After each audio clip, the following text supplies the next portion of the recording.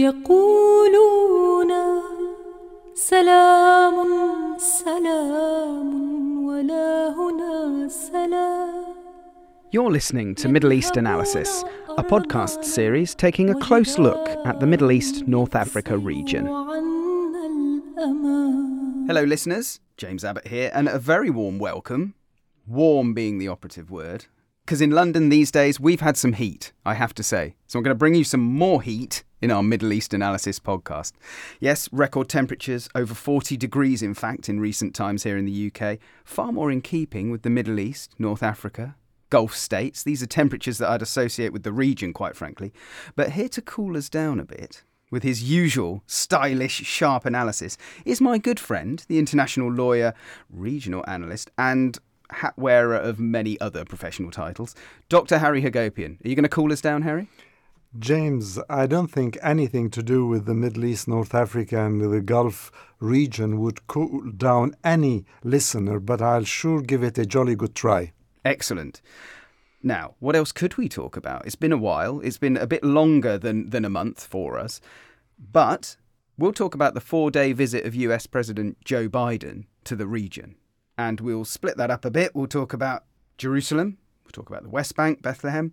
And we'll also talk about Jeddah in Saudi Arabia and what each component of that visit actually meant. Now, for a man who spent years chairing the US Senate's Foreign Relations Committee, some are saying that foreign policy is a nice, comfortable area for him. Well, remains to be seen whether this trip did anything particularly positive in that sense. But it has been pilloried in some quarters, Harry, actually, as being a little bit low on substance, a few photo opportunities.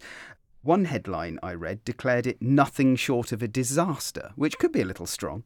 So let's cut through the fist bumps and the headlines. Was this a charm offensive towards Israel? Was it motivated by the energy crisis and energy security?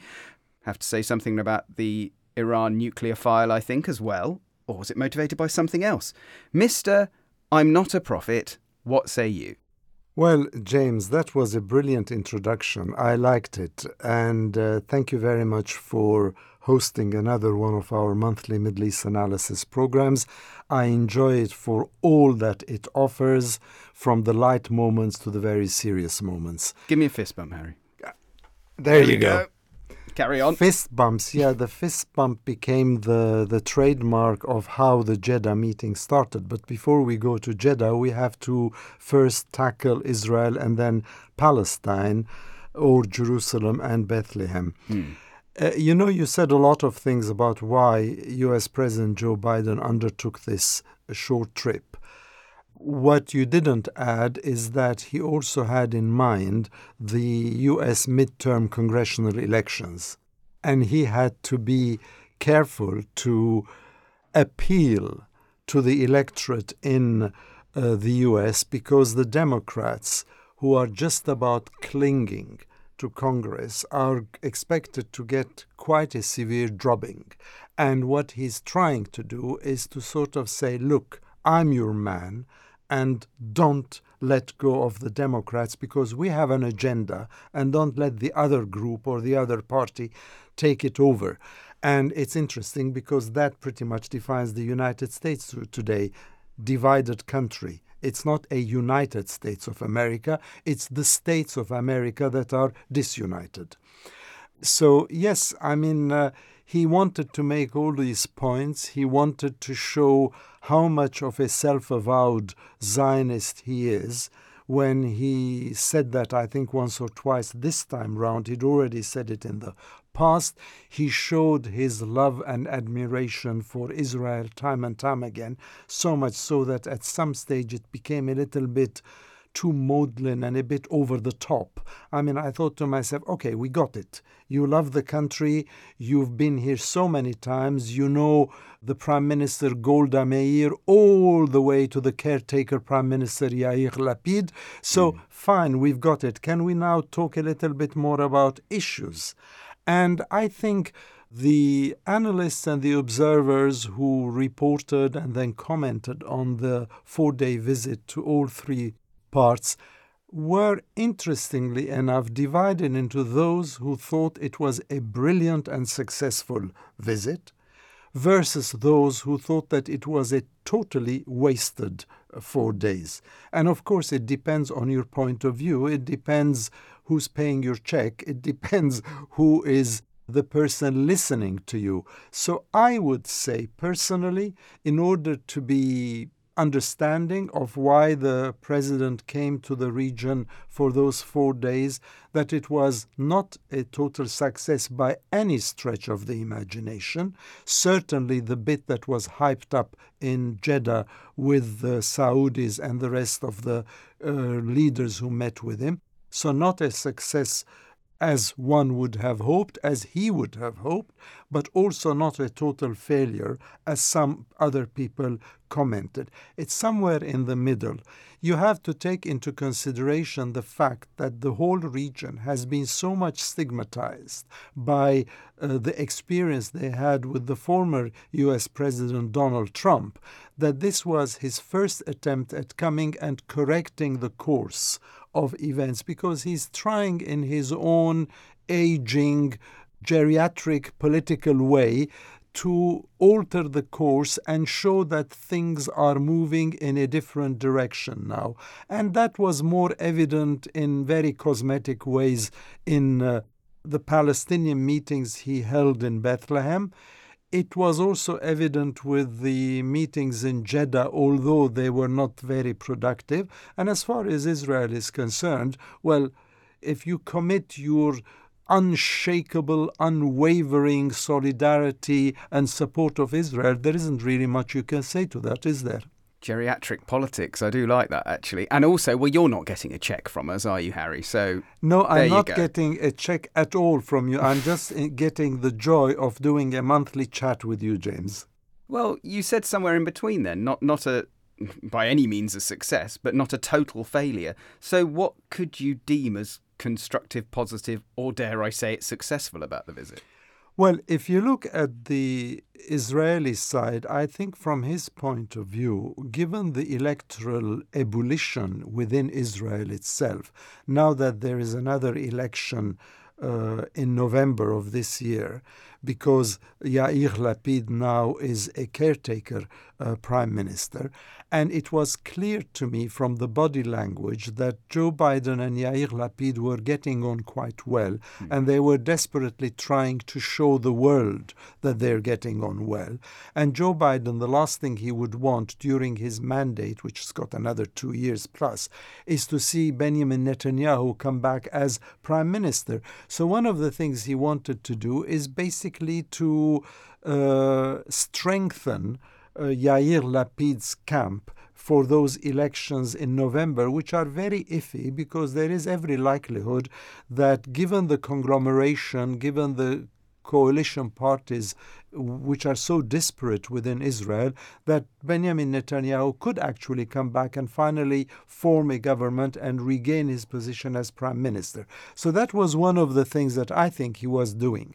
Another one was to try and reassure the Israelis, who are very paranoid about Iran and about the JCPOA non-nuclear agreement, to try and reassure them that it would not be done at the expense of Israel, and that Joe Biden and the West, that is to say the Western countries, are well aware of the pitfalls, but that they want this deal to go through because it is better to have Iran within an agreement than to let it loose outside an agreement. So that's another thing that he was trying to do. And then, of course, he was probably talking a bit about the situation in the region and also the Ukraine war, which impacts Israel one way or another, because Israel, which is supposed to be the US's closest ally, I mean, we heard that a zillion times during his couple of days in Jerusalem, that it has been a little bit careful how to express itself or voice an opinion, because, of course, on the one hand, it wants to be supportive of the Ukraine, but at the same time it's got interests and it's got a Jewish community in Russia, and more importantly, Russia allows Israel to do its almost weekly attacks and bombings of Hezbollah and Iranian and Syrian bases in Syria, which it could never do if the Russians tell him, no, you're not allowed to do this. So all this was part and parcel of what was happening in Israel and what was happening in Jerusalem. But did anything more happen? No, I don't think the Israelis got what they wanted in terms of key commitments from the U.S., nor did the U.S. manage to get what it wanted entirely from the Israelis. So it was one of those, oh, we love each other, I'm a Zionist, you're a Zionist, let's sit here and talk. We go to Yad Vashem, we go to the presidential palace, meet with Isaac Herzog, the president. We do a few things, we discuss things, and then we leave. But then in 2018, the then President Donald Trump closed that independent US consulate, didn't he, in Jerusalem? And there was some thinking that Biden would be in favour of reopening that, offering a sort of de facto US embassy to Palestinians. But that wasn't mentioned at all, was it? I was quite surprised there wasn't some sort of comment on that. Is that because he's trying to uphold this, friendship towards Israel and not rock the boat too much? Well, I would have included that in the second station of our conversation when we came to Bethlehem and Palestine, because the consular issue is more a Palestinian issue than an Israeli issue. But I do understand why you raise it now, because Israel is against reopening the consulate. It says no because for it is its eternal capital, and it doesn't want to have a consulate there, a U.S. consulate that is focused entirely on Palestinian interests. And in a sense, I can understand practically that given that President Trump also brought the U.S. embassy from Tel Aviv to Jerusalem, you can't legally and practically in political reality, you can't have an embassy and next to it a consulate. A consulate is usually in a different part of a country from where geographically an embassy of any country is. So for instance, the Western powers, the UK, France, Germany, everybody, they have their embassies in Tel Aviv, and they have a consulate which takes care of Palestinian and occupied territory interests in Jerusalem. That is not the case in the U.S. Example, and therefore the Israelis were dead set against it.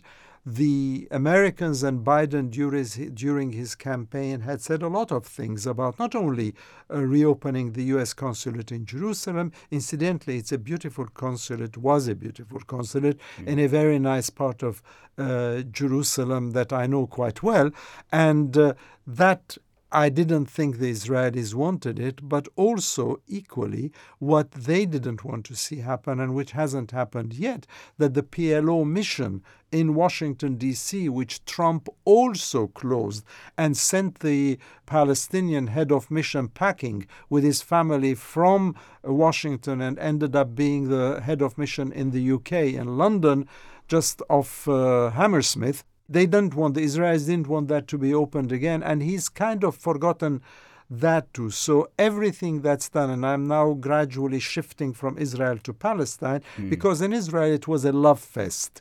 A love fest that covered certain disagreements, and those disagreements were covered under the pretense of, we are such close allies. But when you come to the Palestinian side, the main issues that the Palestinians wanted never happened. All that happened is just giving them, it's almost biblical. You invite people to a big meal, and then whatever scraps or crumbs of bread fall on the floor, you give it to the people who come there, the squatters or the poor people. And in a sense, that's what happened. The Israelis were Biden's apple of his eye. When it came to the Palestinians, no consulate reopening, no PLO mission, no anything of that nature. What he did do is, at least, unlike Trump, he did not consider the Palestinians as an inexistent or non-existent people. He went to Bethlehem. He had a meeting longer than expected with the leader of the Palestinian Authority, Mahmoud Abbas. They talked about various things. He has reinstated American financial support to the United Nations Relief Agency, UNRWA, which is important. Equally important, when he was in Jerusalem, he went and visited the Augusta Victoria Hospital in the Mount of Olives, which is run by the Lutheran World Federation, and it is one of a network of 6 hospitals in Jerusalem which are focused on Palestinian needs. He gave a lot of money to them, and they needed that money because they were running out of money. The Palestinian Authority had run out of money, so it couldn't pay the salaries of the people working in those hospitals. And all those patients, including the cancer patients from Gaza and the West Bank who come to Augusta Victoria in Jerusalem for treatment, couldn't be treated because the hospital no longer had the money to bring in the equipment and the medication and the radiotherapy and the chemotherapy and all that. So he did these things. He did what is easy to do, and he's been very good at this. He throws money right, left, and center. He gave them money as if to say, here, have this money, and then half grudgingly, he sort of mentioned the two-state solution. I say half grudgingly because Yair Lapid mentioned it once, and he didn't say it half grudgingly, he just said it grudgingly. It was almost like he was forced to say it. But then, whether grudgingly or half grudgingly, the two-state solution is so passé, so obsolescent, so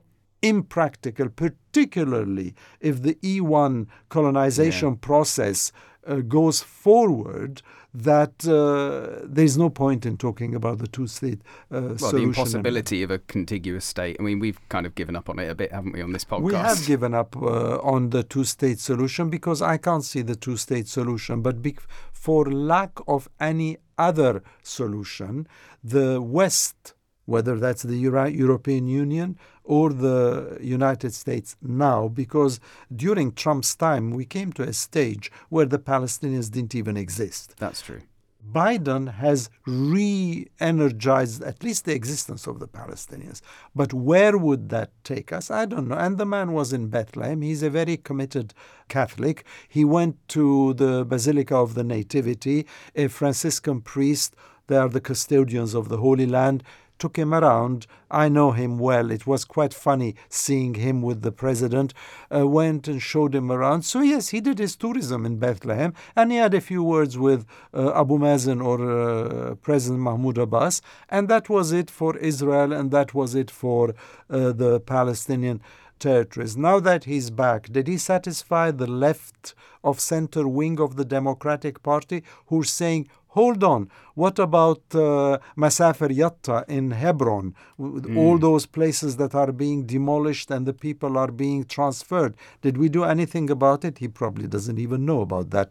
Did we do anything about the murder of Shireen Abu Akleh after that half-silly statement that came from the United States about, oh, well, we're not too sure how she was killed, but probably an Israeli bullet. And if it were an Israeli bullet, it was so definitely an unintentional bullet. It was lamenting a stray bullet, wasn't Exactly. So did he do anything about Shireen Abu Akleh? No. The family of Shireen Abu Akleh, her brother Anton, her niece Lina, and others. They wanted to meet with him. They wanted to meet with him, exactly. And he didn't meet with them, but the Secretary of State, Tony Blinken, said that I'll invite them to Washington to come and meet with us there. So Shireen Abu Akleh, no headway. Masafer Yatta, no headway. Colonization stopping? What's stopping? Since he's left, and it's only been, 1 week, 2 weeks? They're already destroying houses and expanding settlements. The whole constitution of the Israel-Palestine conflict is so askewed, so awry, so untenable, that all this talk about a peace process, what peace process? I mean, let us call a spade and say there is no peace process, and there is nobody at the moment other than the long-suffering Palestinians who are worried about the peace process, because they're the ones who are feeling the pain, the oppression, the apartheid system on their shoulders day in, day out. Other than that, the Israelis are very fine the way they are. The Americans are too busy with either domestic issues or now Ukraine, or if not Ukraine, something else. And the Arab countries, well, we'll come to Jeddah, but the Arab countries, as far as I'm concerned, are AWOL after the Arab Initiative, which 20 years ago said Israel recognizes the Palestinian state, and then all Arab countries would recognize Israel. So it was a quid pro quo that was made by the Saudi initiative in Beirut at one of the Arab League meetings. What came out of it? We've almost forgotten this. So what do we see? We see Mahmoud Abbas go to France a couple of days ago to meet with President Emmanuel Macron to tell him, look, don't let the EU forsake us or forget us. Well, Emmanuel Macron has a huge problem in his own government because he doesn't have a majority in parliament. So what is he going to do? He's no longer the president of the EU either. So in a sense, that is, I don't know where that's going to go.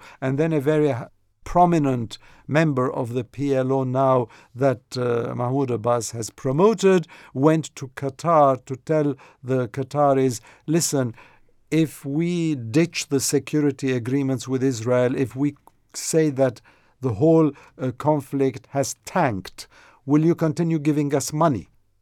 There is nothing there. There is nothing there. Usually when you talk about a solution, when you talk about conflict resolution, you say a conflict peaks, and that's when you strike a deal. Yeah. How many times has the Israel-Palestine conflict peaked and we still haven't managed to strike a deal?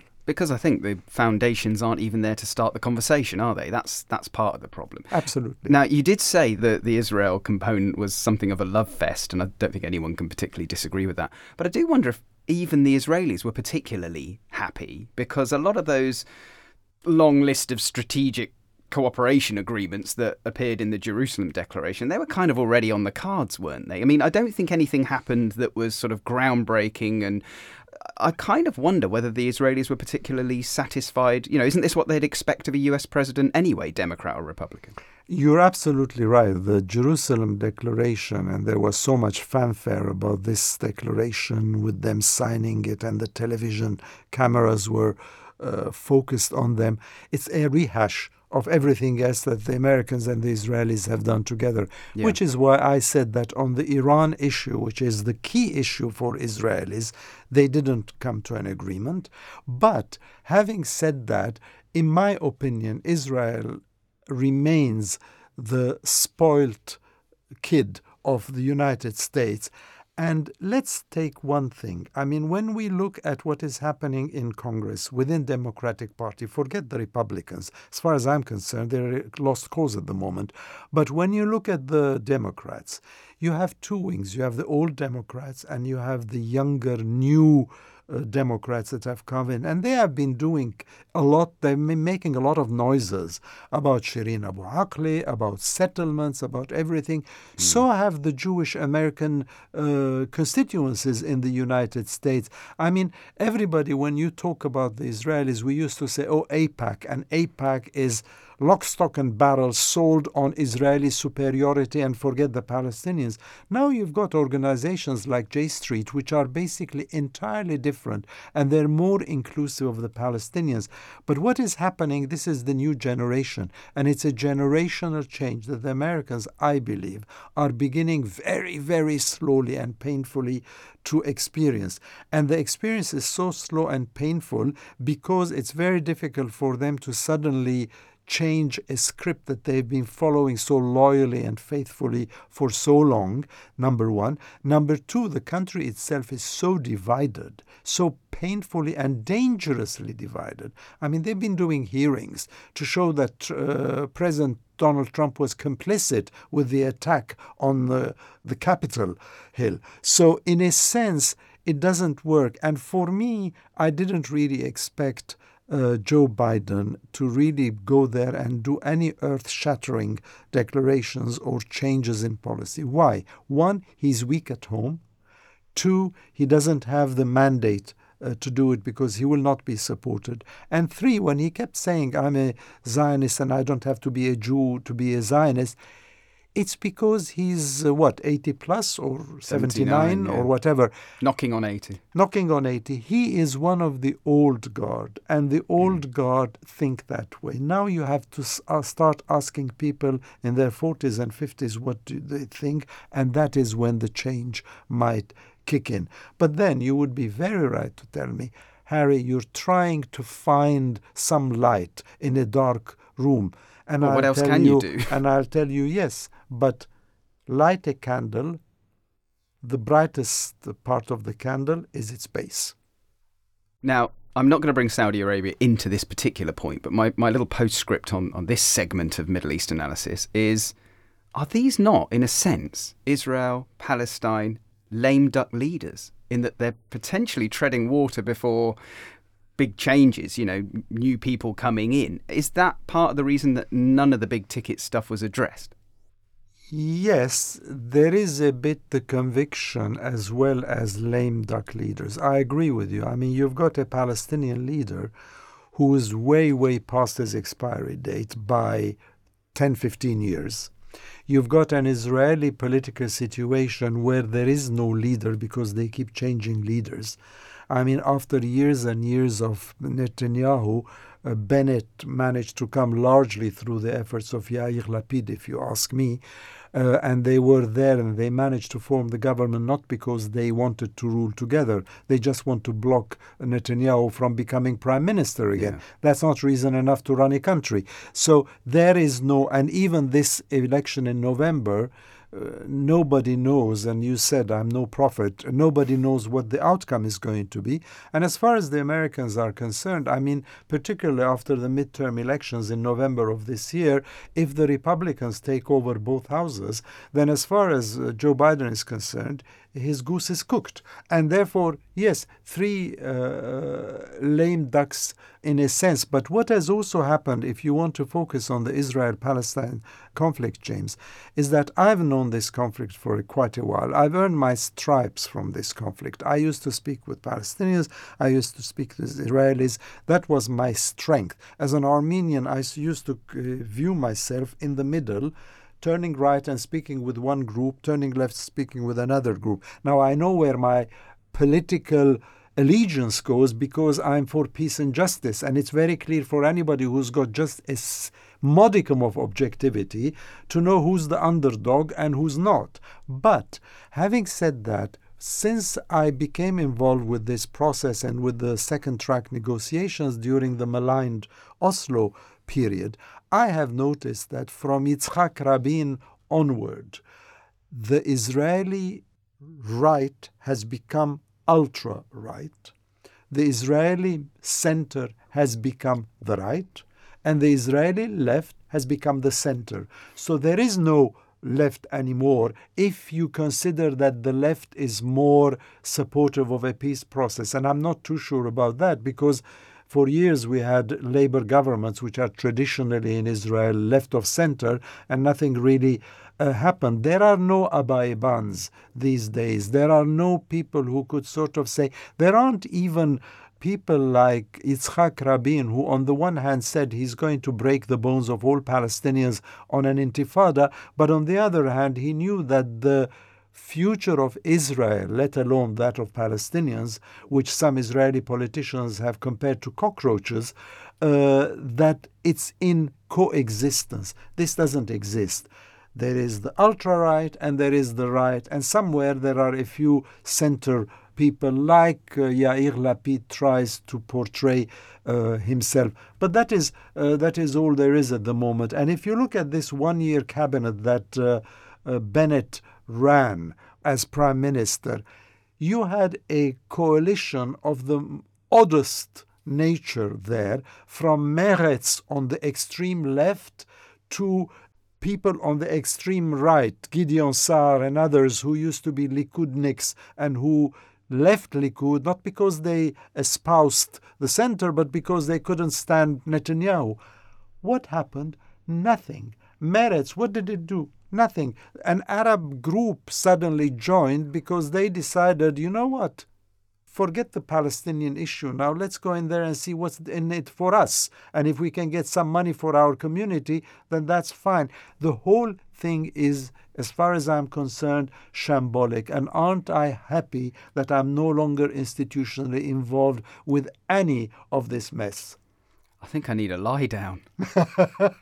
Honestly, it's kind of stressful even talking about it, really, when looking for any degree of hope and potential for peace. Can we, though, start fist bumping and move across to Jeddah? You know, I say that tongue in cheek, but really that picture of President Joe Biden fist bumping with Crown Prince Mohammed bin Salman is pretty iconic, and maybe we shouldn't be surprised that that's the main takeaway, rather than whether he'd got anywhere in ramping up oil production in light of the Ukraine crisis. And I think there was that declaration, wasn't there, to the Arab Leaders Summit that the United States is not going anywhere and we will not walk away to leave a vacuum to be filled by China, Russia or Iran, and we will seek to build on this moment with active, principled American leadership. Not quite sure what that means, but nonetheless, all we remember is the fist bumping. Well, that declaration, it goes on and on and on. There is nothing under the sun that was not covered by that declaration. I mean, the people who got there in that famous conversation they had with what I call the 6+3. Why do I call it 6+3? Because there are 6 Gulf Cooperation Council countries, and there are the other 3 who were invited to attend, namely Egypt, Iraq, and Jordan. So these people, these 9, met there and they talked about everything from Syria to Lebanon to anything and everything under the sun was in that declaration. I mean, it is so nice and so easy to make big, impressive declarations. Sometimes words are used when action is wanting. A little bit sketchy. Little bit sketchy is one way of putting it. And you're absolutely right, which is why politicians have to be careful. When a presidential candidate focuses his campaign on making promises, one of them being that he's never going to see MBS, he's going to make him a pariah, he's going to ignore him, etc., etc. And then suddenly something unexpected happens. Putin decides that he wants to change the map of the world, and therefore the Americans suddenly say, oh, blimey, our economic measures aren't working. For the moment, the Russians are getting so much money from the oil that they're selling because the barrel of oil has gone way past the $100 for the Brent crude. So in a sense, you say, okay, look what happened. You said something and now you basically had to come and say almost regretfully, ruefully, come back and do that fist bump. And that fist bump has actually intrigued me. Because when he came down the plane in Ben Gurion Airport in Jerusalem, he fist bumped with 2 or 3 of the people meeting him. And that included Yair Lapid, the caretaker prime minister, and the president of the State of Israel, Herzog. And then suddenly the fist bump turned into handshakes. The same thing happened later when he met everybody at the Beit Hanassi, at the presidential house, room, palace, whatever you want to call it, where he was choosing between fist bumps and handshakes. The same thing happened in Saudi Arabia. A few fist bumps, including with the famous one with MBS himself, and then some handshakes. So I am intrigued, and I still haven't resolved that little puzzle in my head. When did he choose to fist bump? Yeah. Put MBS to one side. And when did he choose to shake hands? But yes, he had to do it. He basically had to go back and talk to the man he had considered a pariah. But it's a lose-lose, isn't it? Because if you look at the health reason for fist bumping, which is to avoid a sort of full handshake and therefore potentially avoid COVID. Well, that didn't work. And if you also look at a fist bump as not wanting to formalise a handshake as a senior diplomat, then that didn't really work either for the reasons you're alluding to, such as Jamal Khashoggi and that murder. That was a big deal. And should you be fist bumping with somebody you consider to have done that? Well, that is where you have to look at what Lord Palmerston once said many, many years ago in this country, that countries do not have friendships, countries have interests. And at the moment, he has midterm congressional elections. At the moment, he has an inflation which is slowly creeping up.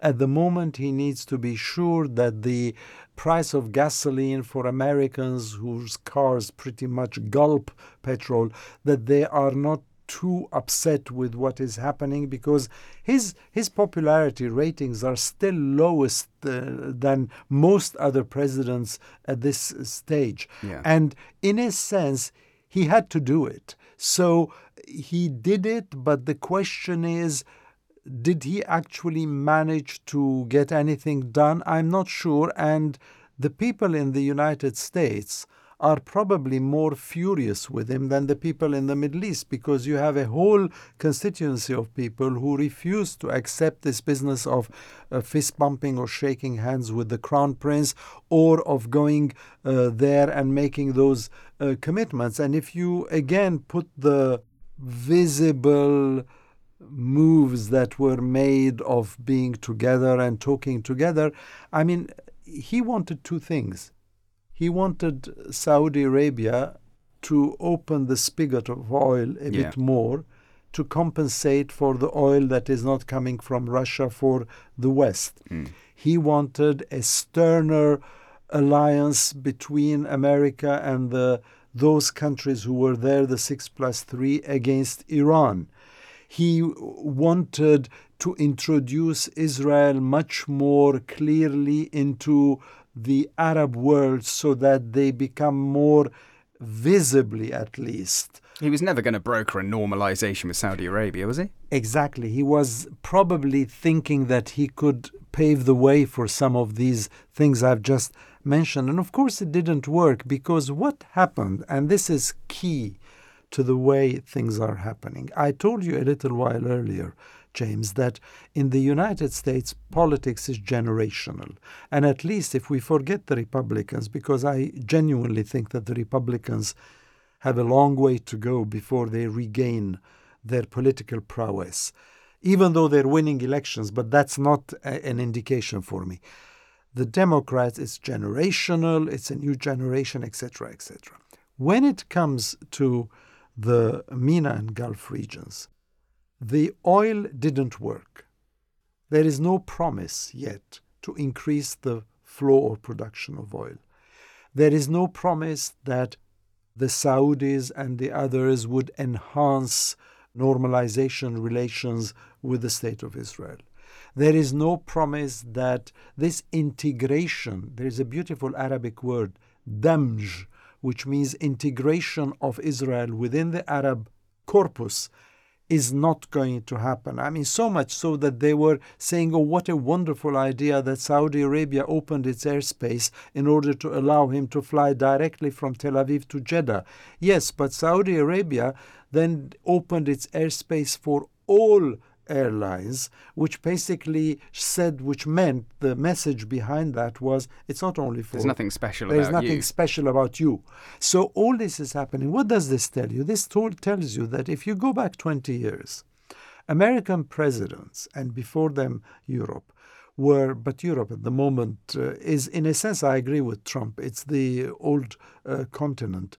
The Americans asked for something, and the Gulf countries and some of the Middle Eastern MENA countries provided. That no longer is.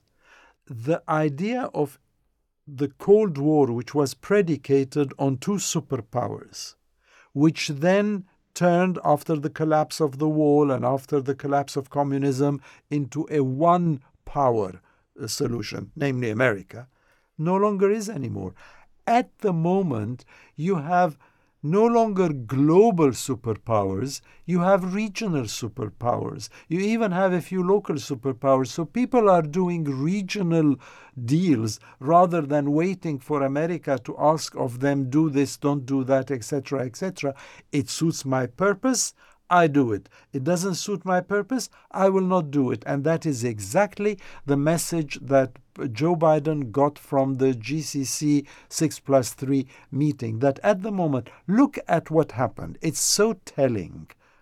You had Saudi Arabia in that meeting. You had Egypt in that meeting. You had Iraq in that meeting. The differences between those countries are remarkable. Iraq is pretty much a proxy ally of Iran. You had the Saudis who said, no, we're not sure we're going to do this, that, and the other. But interestingly enough, if you look at what followed immediately after the GCC 6+3, what did we get? Iran, Turkey, and Russia having another summit in Tehran, in Iran. What does this mean? This means that Turkey now is a regional country. For crying out loud, Turkey is a NATO ally, and yet it gets SS-400 missiles from Russia. It negotiates with Russia about grain. How does it go out of the Ukraine because of the boycott and because the Ukrainians have mined the Black Sea? How do they get it out? So Turkey is doing its own thing. Iran is still managing to do its own thing despite the incredible sanctions that are being applied against it. I really feel for the Iranian people. No wonder they're so sick and tired. No wonder that there are demonstrations. No wonder that food prices are rising astronomically in Iran. So much so that the Eid al-Adha, which came just a couple of weeks ago, a lot of Iranians couldn't buy the foods and the gifts they wanted because they no longer can afford it. No wonder the Iranians are so fed up that there is a clear anti-hijab campaign happening in Iran now, where Iranian women are throwing off the hijabs and saying, we're fed up with this, because the hijab, to be honest with you, and this strict application of the hijab is not for religious purposes. It's for political purposes, to keep the dominance of the mulacracy over the population. But they're so fed up with the prices, with everything not working properly, that they're saying enough is enough. Yet despite all that, you have Iranian leaders saying we are at the threshold of getting the first nuclear weapon. So Turkey is a regional power. Iran is a regional power, Israel is a regional power, and then you have a conglomeration of Egypt, Jordan, and Iraq coming together. These three have become buddies. They keep meeting every few months to have falafel. So in a sense, you see that the whole idea of, you have the two superpowers, then you have the one superpower, doesn't work anymore. Europe doesn't count anymore. Europe is chasing, not leading. And then you have people where it is the tail wagging the dog, no longer the dog wagging the tail. So it's changing strategically, and this is something we have to get used to as we move forward, as a new breed of politicians take over, and as the people in that part of the world say, enough. As one of my dearest friends and somebody whom I really, really admire, Rami Houri, who is an AUB lecturer, American University of Beirut, who spends a lot of time doing global conversations, as he constantly says, it's time for the Arab peoples, in the plural, to wake up and no longer be dictated to either by the so-called past superpowers or the present regional powers or their rulers. They have to do it themselves. They tried it in 2010, 2011. You and I spent a lot of time and a lot of airtime talking about that. It tanked. It tanked because it's one thing not to want something. It's another to know what you want in its place. And what you want in its place was not obvious. Lebanon is an example. Iraq is an example. Libya is an example. And then even in Yemen, Look at it at the moment.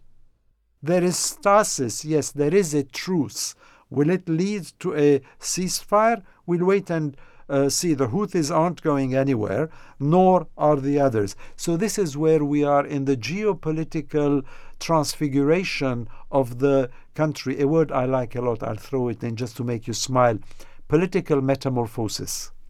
And it's fascinating, isn't it? Because you've got US presidents flying in, Russian presidents flying in. You've got that sort of superpower chess play over the Middle East, North Africa and Gulf states from a distance. And I'm just left thinking, how do we rate this particular visit of President Joe Biden? Because from what you've said, I think we'd be generous if it was a C-. I would give it a C-. I would be generous enough to give it a C-, if for nothing else, for the fact that a 79-year-old who has some difficulty walking actually made the trip and made an effort. And there are some places where you would see the genuineness of his statements, and I'm sure there was some headway, some movement, some motion. So at least the total inertia that characterized Trump's era, that inertia in one sense, and in the other sense, all this lopsided, megalomaniacal policies that he was adopting, at least there is a corrective course there. But does that corrective course warrant giving him anything more than a C-, or, okay, let's be generous, let's give him a C+. Well, he came. Veni he vidi. saw, he did not conquer. Exactly. Veni vidi, but there is no vici. Yeah, very well said, Harry. Well, look, thank you very much for your analysis. Absolutely fascinating, because I watched from a distance and was struggling to get my head around the positives. I think we're clutching at straws when it comes to talking about the positives. But then, as you've pointed out, there's a certain inevitability as to how far he was going to go or not with some of these things. So thank you ever so much, Harry. Any final thoughts, or are we calling it a day? Drink a lot of water because of the heat wave. Good practical point there. Harry, thank you very much. My pleasure, James, as always.